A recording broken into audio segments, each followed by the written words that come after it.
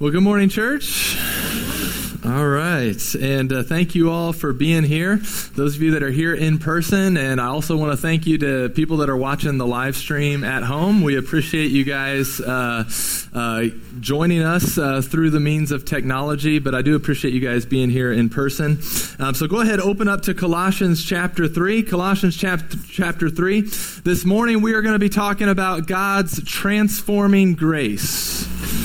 God's transforming grace. You see, we talk a lot about grace because the Bible talks a lot about God's grace. And to really, if you're going to really understand or at least start to understand what Christianity is all about, we have to at least be starting the journey of understanding God's grace. And some have defined God's grace as his unmerited or his undeserved favor, which I think is a fine definition, but it might be a little lacking if you don't also understand two aspects of his grace, both his forgiving grace and his transforming grace. You see, many times the aspect of God's grace that we talk about is his forgiving grace. The fact that in his grace he has offered us forgiveness through forgiveness from our sins through the substitutionary life, death, and resurrection of Jesus. And praise God for that. Like, we should be talking about that. We should be teaching about his forgiving grace. That is a beautiful truth and something that we need to celebrate every day. But God also calls us to grow in grace. And God also calls us to be transformed by grace. And therefore, in the passage that we come to in Colossians, as we're just going kind of verse by verse through Colossians, we come to a passage that is going to have us lean into this sometimes ignored aspect of God's grace, his transforming grace. His transforming grace. Yes, God in his grace forgives us, but he also in his grace transforms us. Now, some of you might hear these words this morning and you might start to get a little concerned because you think that I'm talking about working for your salvation or earning your right standing before God, because you're going to hear me talk a lot about things that we should do and things that we shouldn't do, because that's what the passage in Colossians is going to talk about. But trust me, that is not what I'm saying, okay? Remember what we talked about last week, that what we should do is always driven by what God has already done. Okay? And Paul, in this letter to the Colossians, for the first 2 chapters, he's been emphasizing what God has already done. He has been emphasizing the supremacy of Christ and the sufficiency of Christ, right? What God has done. And now he pivots in this letter and is saying, therefore, in light of what God has done, in light of God's forgiveness, this is now what you are to do. Now, some of you, sometimes we read through passages in the Bible very quickly that have to do with human effort or human responsibility, because you get to passages like this and you think, well, hey, I don't want to be legalistic about it.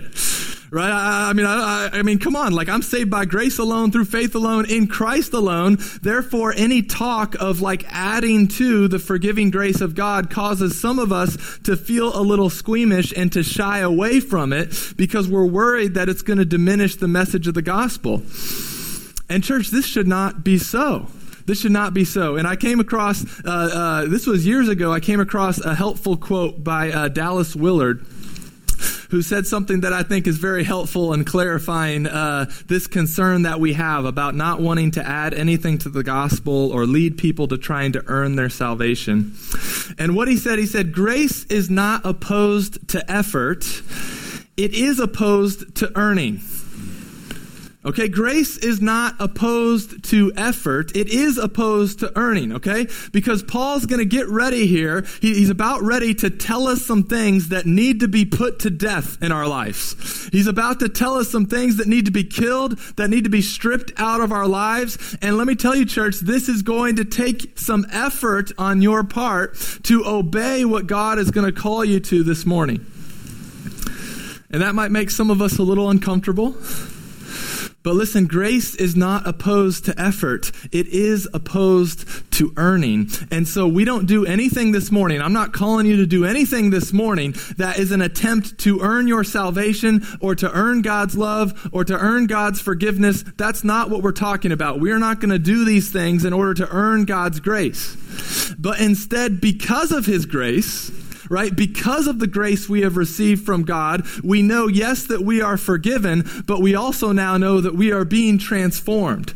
And that is going to require a grace-driven effort, as many have, I think, rightly called it. It's a grace-driven effort. I think maybe D.A. Carson was the first one to coin that phrase, but I think that properly describes the effort that we play in our transformation. It is a grace-driven effort. And it is only with a grace-driven effort that we can joyfully and successfully obey what he's going to call us to in this passage. So let me set you up where we're at right now. Last week we covered the first 4 verses of Colossians 3, which were all about us setting our minds or seeking the things that are above, which we learned that doesn't mean that we are seeking something far off in a galaxy far, far away, but instead those are seeking the things of the kingdom of God. All right? And we learned that to seek the kingdom of God is essentially to pursue the king, to pursue King Jesus, and to pursue his ways, okay? And so that's what we were setting our mind on last week. And now Paul is going to get into what some of the ways of the kingdom are. Okay? This week we're going to cover what he tells us the kingdom's not about. And next week we're going to talk about what the kingdom is about and the ways of the kingdom. Okay? So think about this as like a packing list for the rest of your life with King Jesus. Okay? Don't bring these things, but bring these. Okay? This week is all about what we're not bringing on in our eternity with King Jesus. All right? These are the things we need to put off and to strip off and to kill. And next week we'll cover then what we are to bring and what are the ways of our King and his kingdom. And so I'm going to read verses 5 through 11 for us. And why don't you guys go ahead and stand with me as I read God's word. Out of respect for God's word, why don't you guys go ahead and stand and listen to these words from Colossians 3, verses 5 through 11. And before I read, let me pray. Father, this is your word, and these are your people. And Lord, we come before you today hungering and thirsting for more of you. And Lord, we ask that you would satisfy us, Lord, with your truth, that it would bear fruit in our lives. God, we ask that you would bring about conviction over sin that you are going to expose in our hearts. And Lord, we ask that would not lead us to feel any feelings of shame or condemnation, but that we would quickly run to the cross. And we would trust in the saving work that Christ has provided for us. So, Lord, we ask that you would make much of yourself. We ask this in Jesus' name. Amen. All right, Colossians 3, verse 5. He writes, "Put to death, therefore, what is earthly in you: sexual immorality, impurity, passion, evil desire, and covetousness, which is idolatry. On account of these, the wrath of God is coming. In these you too once walked when you were living in them, but now you must put them all away: anger, wrath, malice, slander, and obscene talk from your mouth. Do not lie to one another, seeing that you have put off the old self with its practices, and have put on the new self, which is being renewed in knowledge after the image of its creator. Here there is not Greek and Jew, circumcised and uncircumcised, barbarian, Scythian, slave, free, but Christ is all and in all." Amen. You may be seated. All right, Paul here goes into a list of what needs to be transformed by the grace of God in our lives. And I want you to first notice just the violent phrasing that Paul uses in telling us and how to deal with this sin. Okay? He says, put it to death. Kill it. All right, this should all of a sudden make the conversation we are about to have be a little bit more serious, right? To carry a little bit more weight. Okay, this should make things a little bit more sobering to us, just the seriousness of what we're about to talk about. Okay, he's not going into a list of cute little pet sins that we can allow to hang around in our life that aren't going to harm anyone. No, God says, put these things to death. He says, put them to death. All right, who's gone paintballing in here? Who's been paintballing? Yeah. All right. Paintballing, it's pretty fun, right? I mean, when you get hit by a paintball, it stings a little bit, all right? There's a little sting to it. Yeah, it's probably going to leave some welts on you for a couple of days. But in general, I mean, it's not so painful that it's going to keep you from wanting to do it, and it's not going to really cause too much harm to you as long as you've got your eyes protected and things like that. But now let's say you're getting ready to play paintball, maybe some capture the flag. You've got two teams split up. And let's say now you substitute the paintballs out with real bullets. And let's say you take the paintball guns away and you substitute some real guns. That would add a bit of seriousness to your game of capture the flag, right? I mean, all of a sudden this has gone from a game to now war, okay? And what Paul is doing in verse 5, he's saying, hey, this sin, like these lists of sins that I'm about to get into, these are not paintballs that are just fun and harmless to play around with. This is live ammo. Okay, these are real bullets. These will utterly destroy your life unless you put them to death. Because listen, God's forgiving grace does say that we are dead to sin. All right, God's forgiving grace says we are dead to sin, but his transforming grace reminds us that sin is not yet dead in us. And therefore, we have to kill it. We have to kill it. Well, what do we have to kill? All right, and let's go through these lists. I'm going to go fairly quickly through these lists, but it would help if you had the Colossians open in front of you. And I trust that as the Spirit maybe convicts you of one or two of these things, or maybe all of them, I trust that as you feel the conviction from the Spirit, that these would be things that later on this week you would reflect on more, that you would pray on more, that you would study more. But we're going to go through the list very quickly. And there's a couple sets of lists here. And they each kind of fall under the theme of what he starts with first, okay? And so the first list starts with sexual immorality, all right? And all the sins that follow are kind of under that sexual immorality theme. And the second list starts with anger. And the ones that follow are all following this anger theme. Well, he first mentions sexual immorality. All right, so let's look at that. Sexual immorality.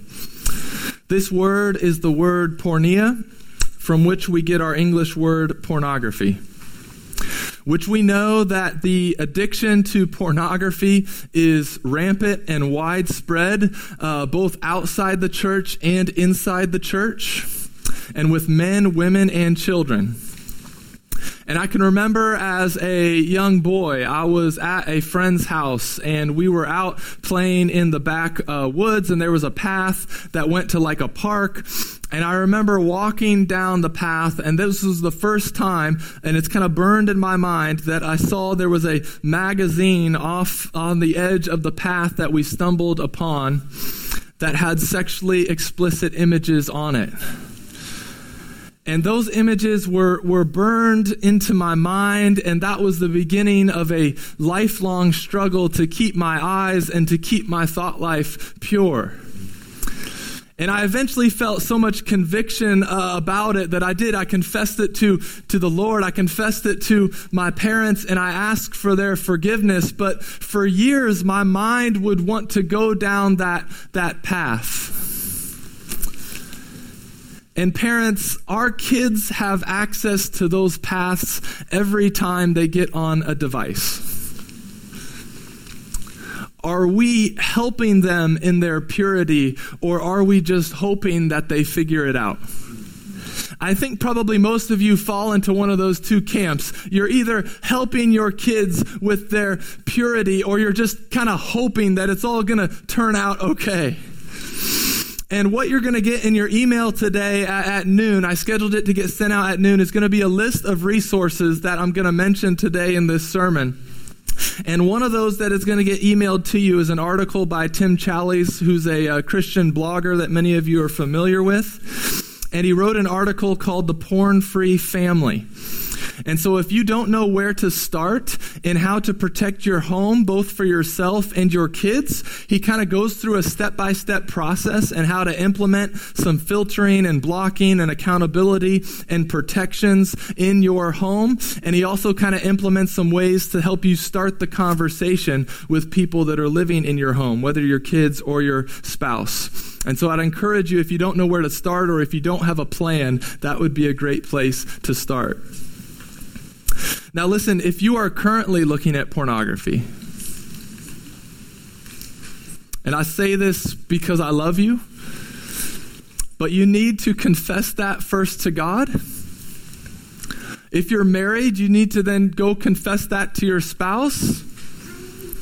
And then you need to find a trusted brother or sister, and you need to confess that to them, someone who can walk with you and alongside you and help you put that to death in your life. Listen, it's not just a pet sin that's not harming anyone. It is killing your marriage. It is making you miserable.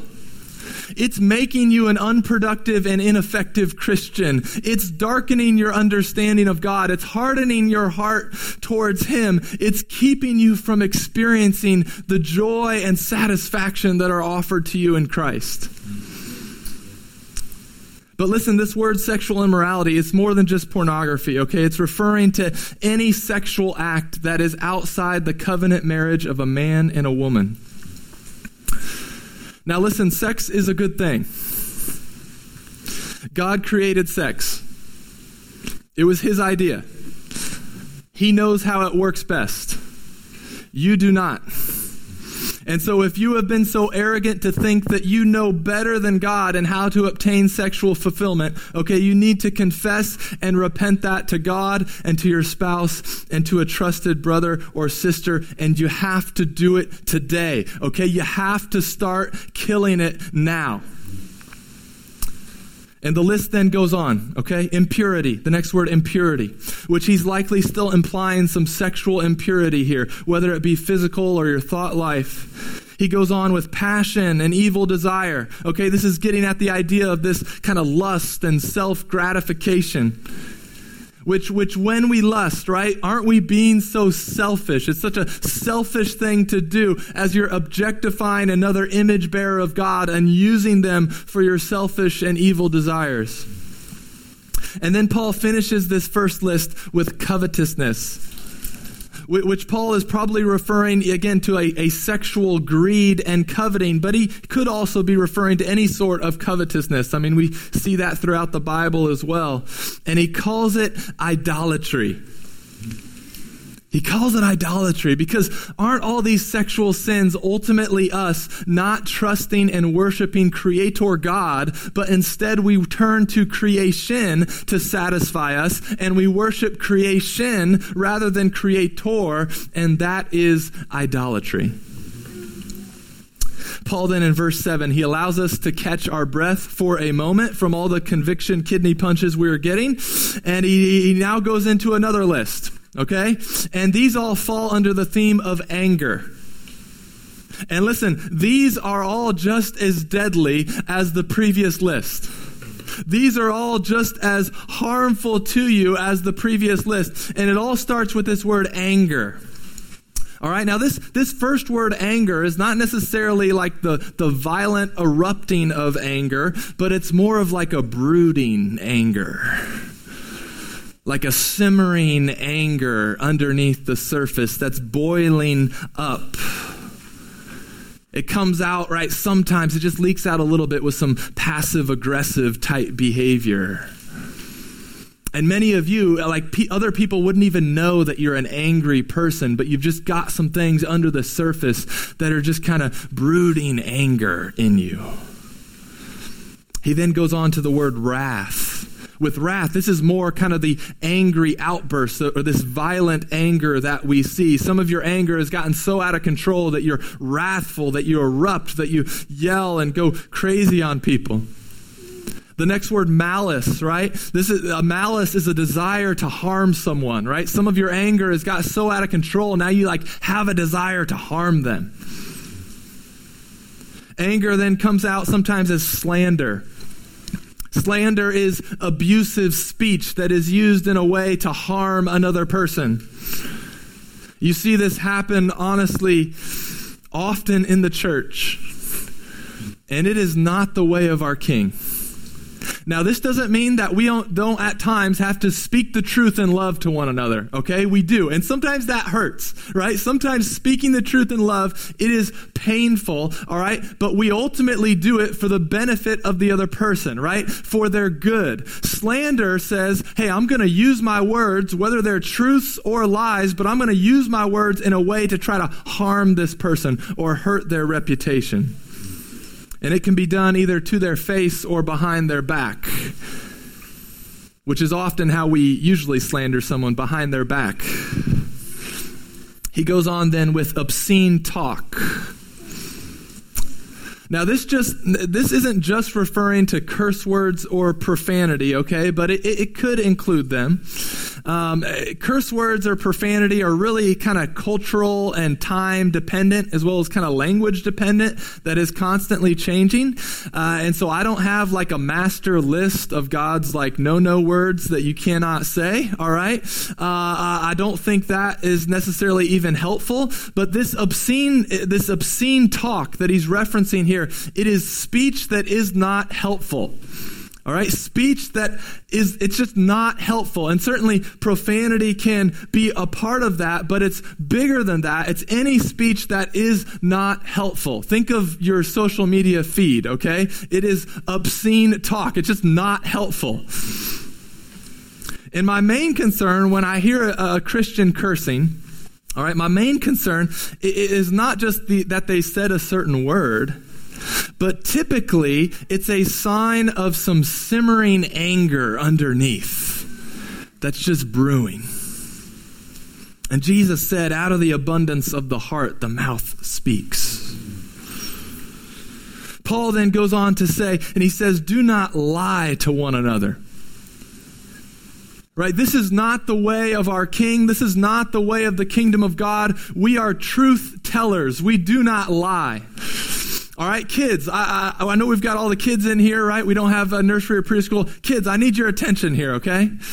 All right, this is why your parents can get so maybe upset or concerned when you lie to them. All right, this is not the way of the kingdom. This is not the way of Jesus, okay? So when you do something wrong, right, and we ask what has happened, we would much rather you confess what you did wrong, ask for forgiveness, and move on, but tell the truth. We do not lie to one another.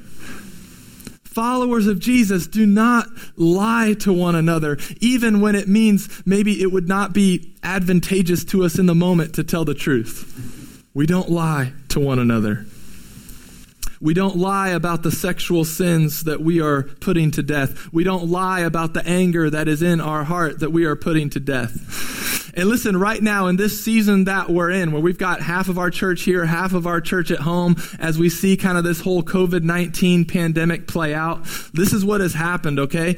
During the pandemic, we have seen a huge spike in both sexual sin, all right, as people are home more, they're isolated more, they're looking at pornography more. We've also seen a huge spike in anger because whatever network or political party you align with or watch, right now you are being provoked to feel anger towards the other side. And these are to be put to death. Put to death this sexual immorality. Put to death this anger. And then Paul goes on to say in verse 11, he's essentially saying, put to death any sort of man-made division amongst you. Right? Look at verse 11. Here there is not Greek and Jew, circumcised and uncircumcised, barbarian, Scythian, slave free, but Christ is all and in all. Now listen, we are to rightly judge and divide the ways of the kingdom of God and the ways of the kingdom of man, okay? We are to be able to discern and call out what is good and what is evil. But we aren't to divide over our ethnicity or our socioeconomic status. Okay, in Christ, all racial, cultural, and social barriers are brought down because his kingdom people are one in Christ, regardless of the color of their skin, regardless of the number in their bank account, regardless of which side of the railroad tracks they live on, and regardless of which political aisle they sit on. And then this phrase that he says in verse 11, he says, Christ is all and in all. Okay, now listen, this isn't like a pantheistic statement like Christ is in this podium and Christ is in this microphone. That's not what he's saying, okay? He's essentially saying that Christ is all that matters, that Christ is everything. Any sort of division that is not required by him is an unhealthy division. We do not need to divide, we do need to divide good and evil, the ways of the kingdom of God versus the ways of the kingdom of man, but we are not to come up with our own man-made divisions. And so if I could summarize kind of what we are to put to death, here we are being commanded to put to death sexual immorality, we're being commanded to put to death anger, and we're being commanded to put to death man-made division.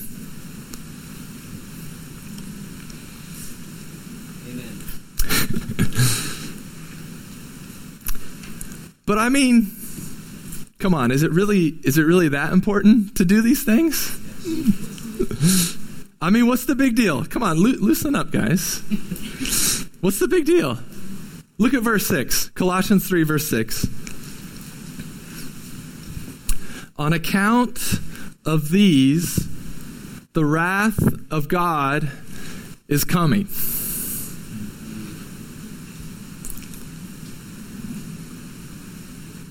God's active wrath is coming to be poured out on sin. And listen, his passive wrath is already here as he turns people over to their sin.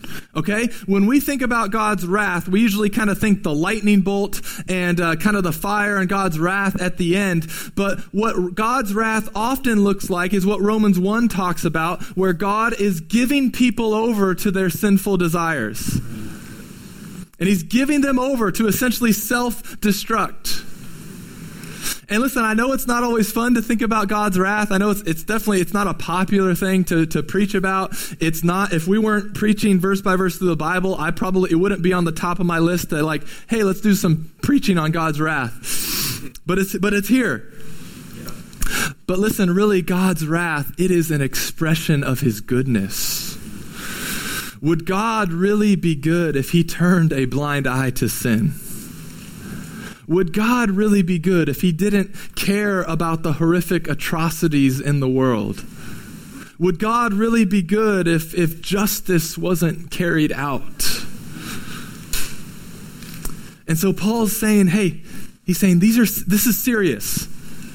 Okay, this is serious. This sermon, right? This should be even a bit more serious than sometimes some sermons are. Like, these sins are serious, and these are so serious that when he wrote to the Romans, in Romans 8:13, we'll have it on the screen, Paul wrote, "For if you live according to the flesh, you will die. But if by the Spirit you put to death the deeds of the body, you will live." Right? These are real bullets, right? This is live ammo. These are life and death decisions happening in your heart. When people come to see me at the hospital, right? I work a couple days at the hospital. When people come to see me at the hospital, for the most part, I'm usually managing kind of some chronic health problems, right? We're kind of checking some labs, tinkering with their medication. We're just kind of chronically managing some things. But sometimes someone comes to the hospital and they have something that, if not treated that day, it could kill them. All right? And so after I see them, I kind of calmly go get the wheelchair and call the ER, and we just start kind of getting them moving to the hospital. And some people are kind of like, think I'm overreacting. They kind of blow it off, like, just calm down. It's not that big of a deal.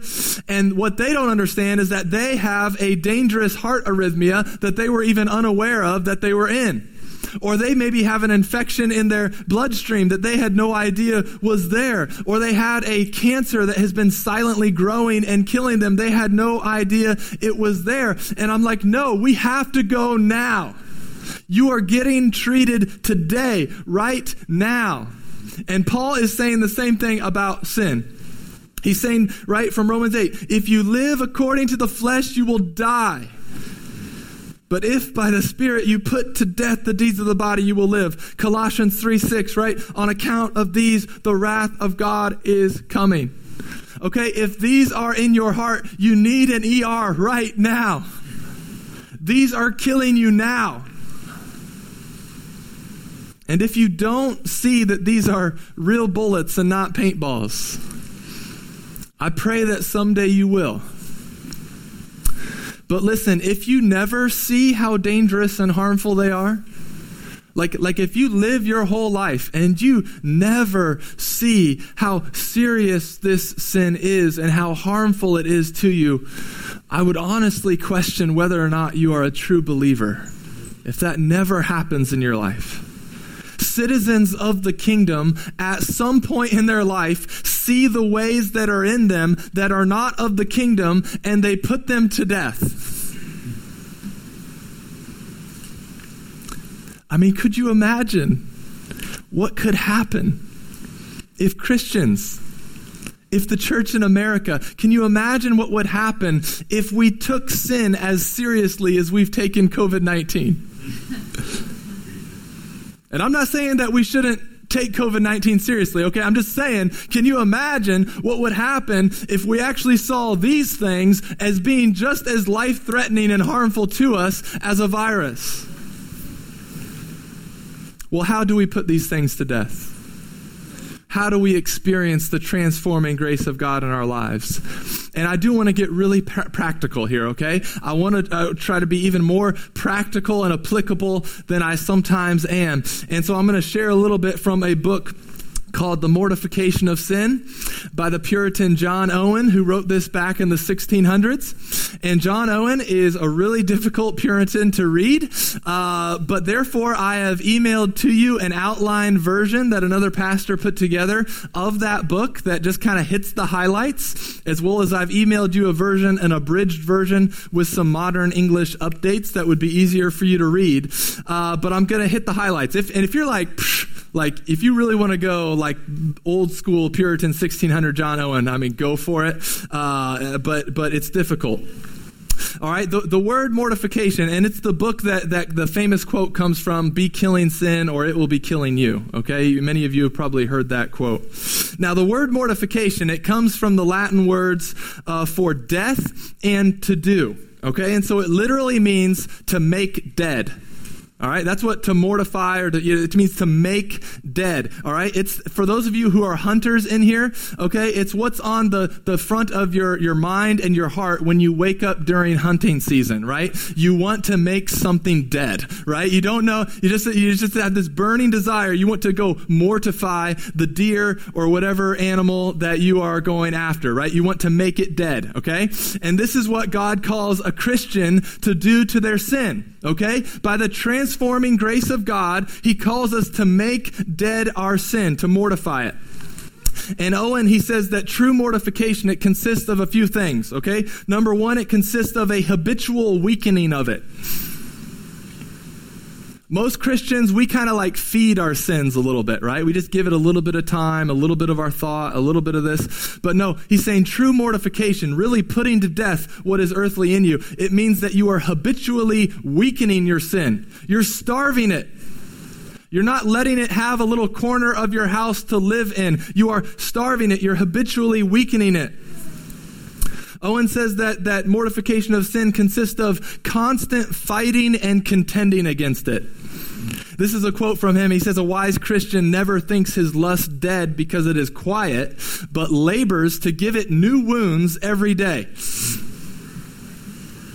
Right? You have to get radical, and you have to be constantly fighting and contending against the sin in your life. Sometimes this means just throwing out a computer or TV. Sometimes it means avoiding a certain place. Sometimes it means getting accountability in your life. Sometimes it means going through counseling and talking through some of this undealt with anger. But it has to be constantly fought and contended with. Okay, Christians, we are always going to be fighting with sin, all right? We're never going to reach a perfect state until Christ returns. So you're always going to have a struggle and fight with sin, but many of us, we've made peace with our sin. We've surrendered to it. And so that's not what a follower of Jesus does. We constantly are fighting it and contending with it.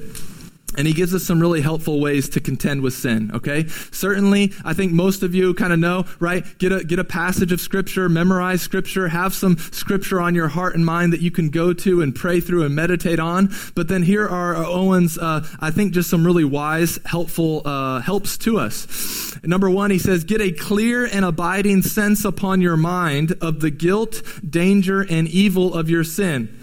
Be much in meditation of these things. Cause your heart to dwell on them. Let them begin to have a powerful influence on your soul until they make it tremble.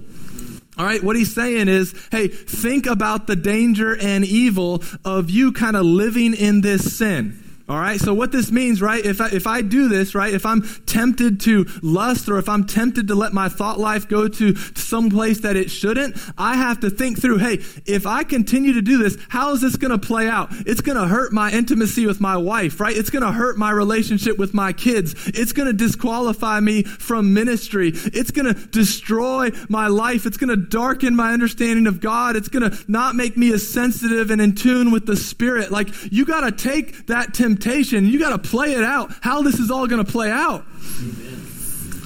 Or if I continue this coveting, if I continue this discontentment and this greed of things and things that are not mine, I'm going to continually become a discontented person. I'm going to not be joyful and happy in the Lord. I'm going to always be wanting more and more and more.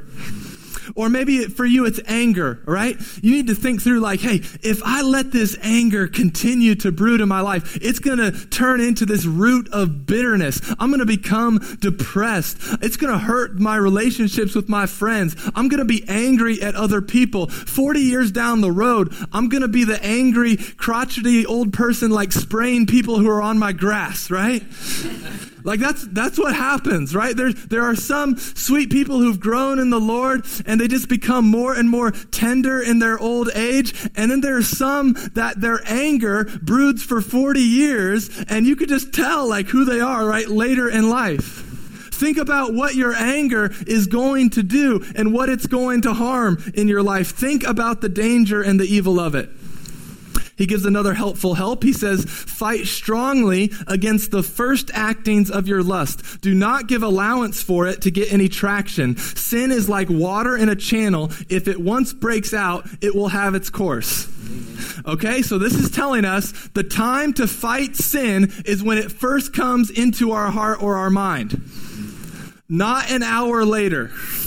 All right? You kill that thing when it's a cub, not when it's a full-grown lion, all right? If you're already a couple hours into it, thinking that you can manage it, like you've already lost. Yep. He then says, do not speak peace to yourself before God speaks peace to you.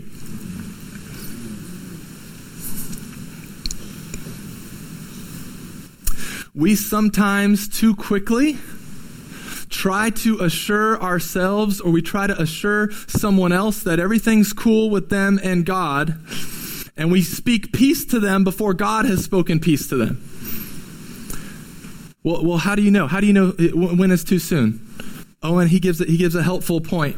He says, if you try to assure someone of God's forgiveness before that person has truly been broken and grieved over their sin, it's too soon. Right? Many people are grieved that they got caught. Many people are grieved by the consequences of sin. All right? But don't speak peace to someone. Don't speak God's peace to them until they have truly broken, that they have sinned against the Lord. That is what will lead to true repentance. And sometimes well-intentioned brothers and sisters and pastors, we try to come in too quickly when the Lord, you just need some time to kind of wrestle through this with the Lord. You need to sit under conviction for a little while until it leads to true repentance and a hate of that sin. Amen.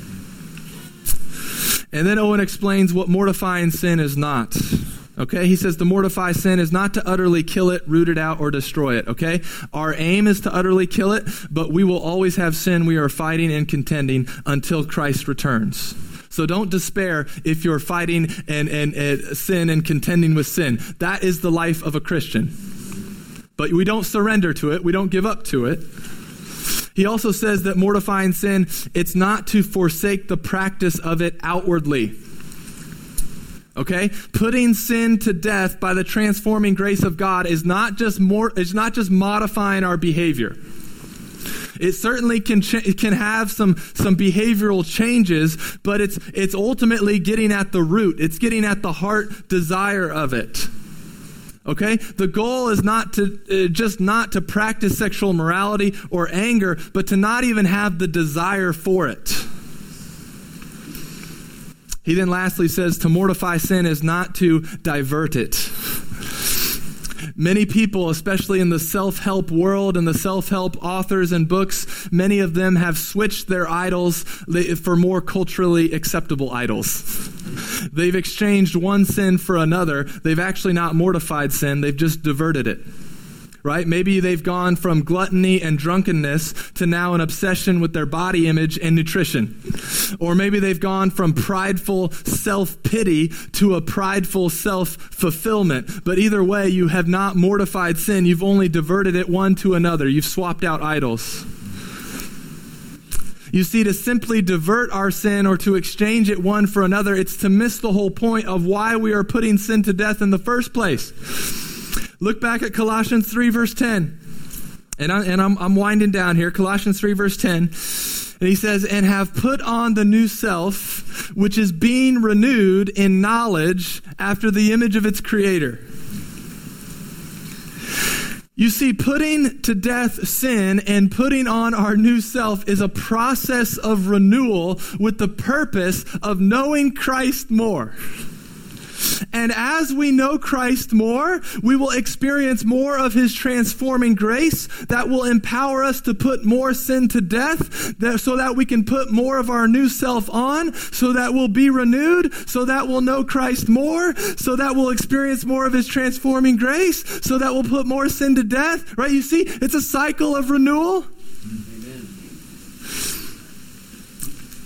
But this transformation is empowered and driven not by our own strength and not by our own power, but it is empowered by God.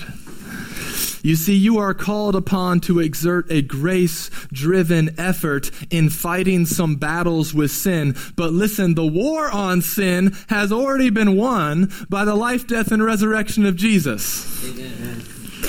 And Jesus has sent us now the Holy Spirit. He's sent his followers the Holy Spirit in order that they might experience the transforming grace in their lives. Okay? Forgiving grace was purchased for you by Christ on the cross, and transforming grace is experienced as the Spirit applies to you what Christ accomplished for you. Now listen to these verses we'll have up on the screen. Philippians 2, 12 through 13, Paul writes, therefore, my beloved, as you have always obeyed, so now, not only as in my presence, but much more in my absence, work out your own salvation with fear and trembling, for it is God who works in you, both to will and to work for his good pleasure. This has to be empowered by God. Ezekiel 36, 26 and 27, and I will give you a new heart, and a new spirit I will put within you, and I will remove the heart of stone from your flesh, and give you a heart of flesh, and I will put my spirit within you, and cause you to walk in my statutes, and be careful to obey my rules. Church, it is the Holy Spirit that indwells us that will produce in us the ways of our King and his kingdom, and the Spirit will empower our killing of sin at its root, the heart level, and it is the Spirit that continually points us to Christ and his cross and the glory of the forgiveness that we experience through him. Because listen, I understand that a passage like this, A sermon like this could leave some of us discouraged. It could lead some of you with feelings of guilt and shame. And I certainly don't want to speak peace to you before God speaks peace to you. Some of you might need to wrestle with some things. You might need to struggle with some of this. But listen, don't walk out of here and don't do it in isolation. Get a trusted brother or sister to come alongside you and walk with you.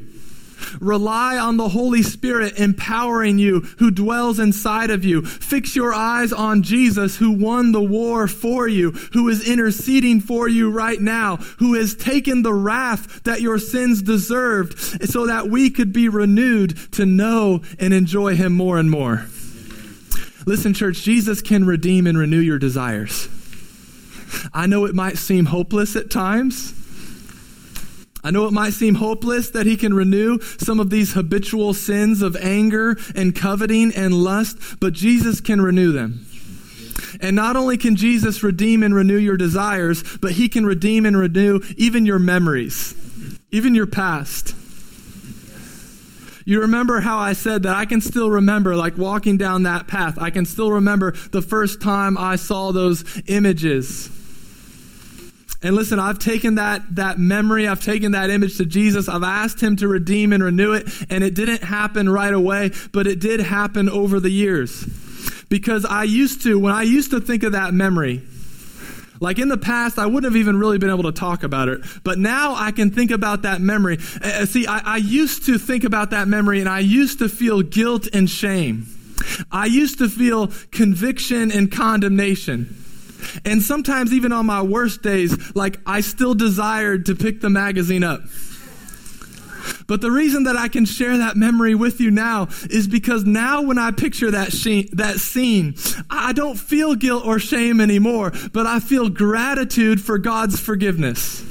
Now when I picture that scene, I don't feel conviction or condemnation, but instead I feel a growing love for Jesus, who was convicted and condemned in my place. And I no longer feel a desire to pick the magazine up to satisfy my cravings for pleasure, because the pleasure and satisfaction I have in Jesus is better. Amen. And so now I think of that path and I think, praise God, Jesus is better. Yes. He's better. Jesus can and does redeem us and renew us by his transforming grace so that we might put to death the sin that keeps us from fully enjoying him. And so my prayer for you is that as you go out from here, if conviction has come upon you, that you would first speak to God about it today. And we're even going to have a few minutes of silent prayer in here for you to cry out to the Lord. But then I would encourage you to go out from here today and share that struggle with another brother or sister. It has to be today.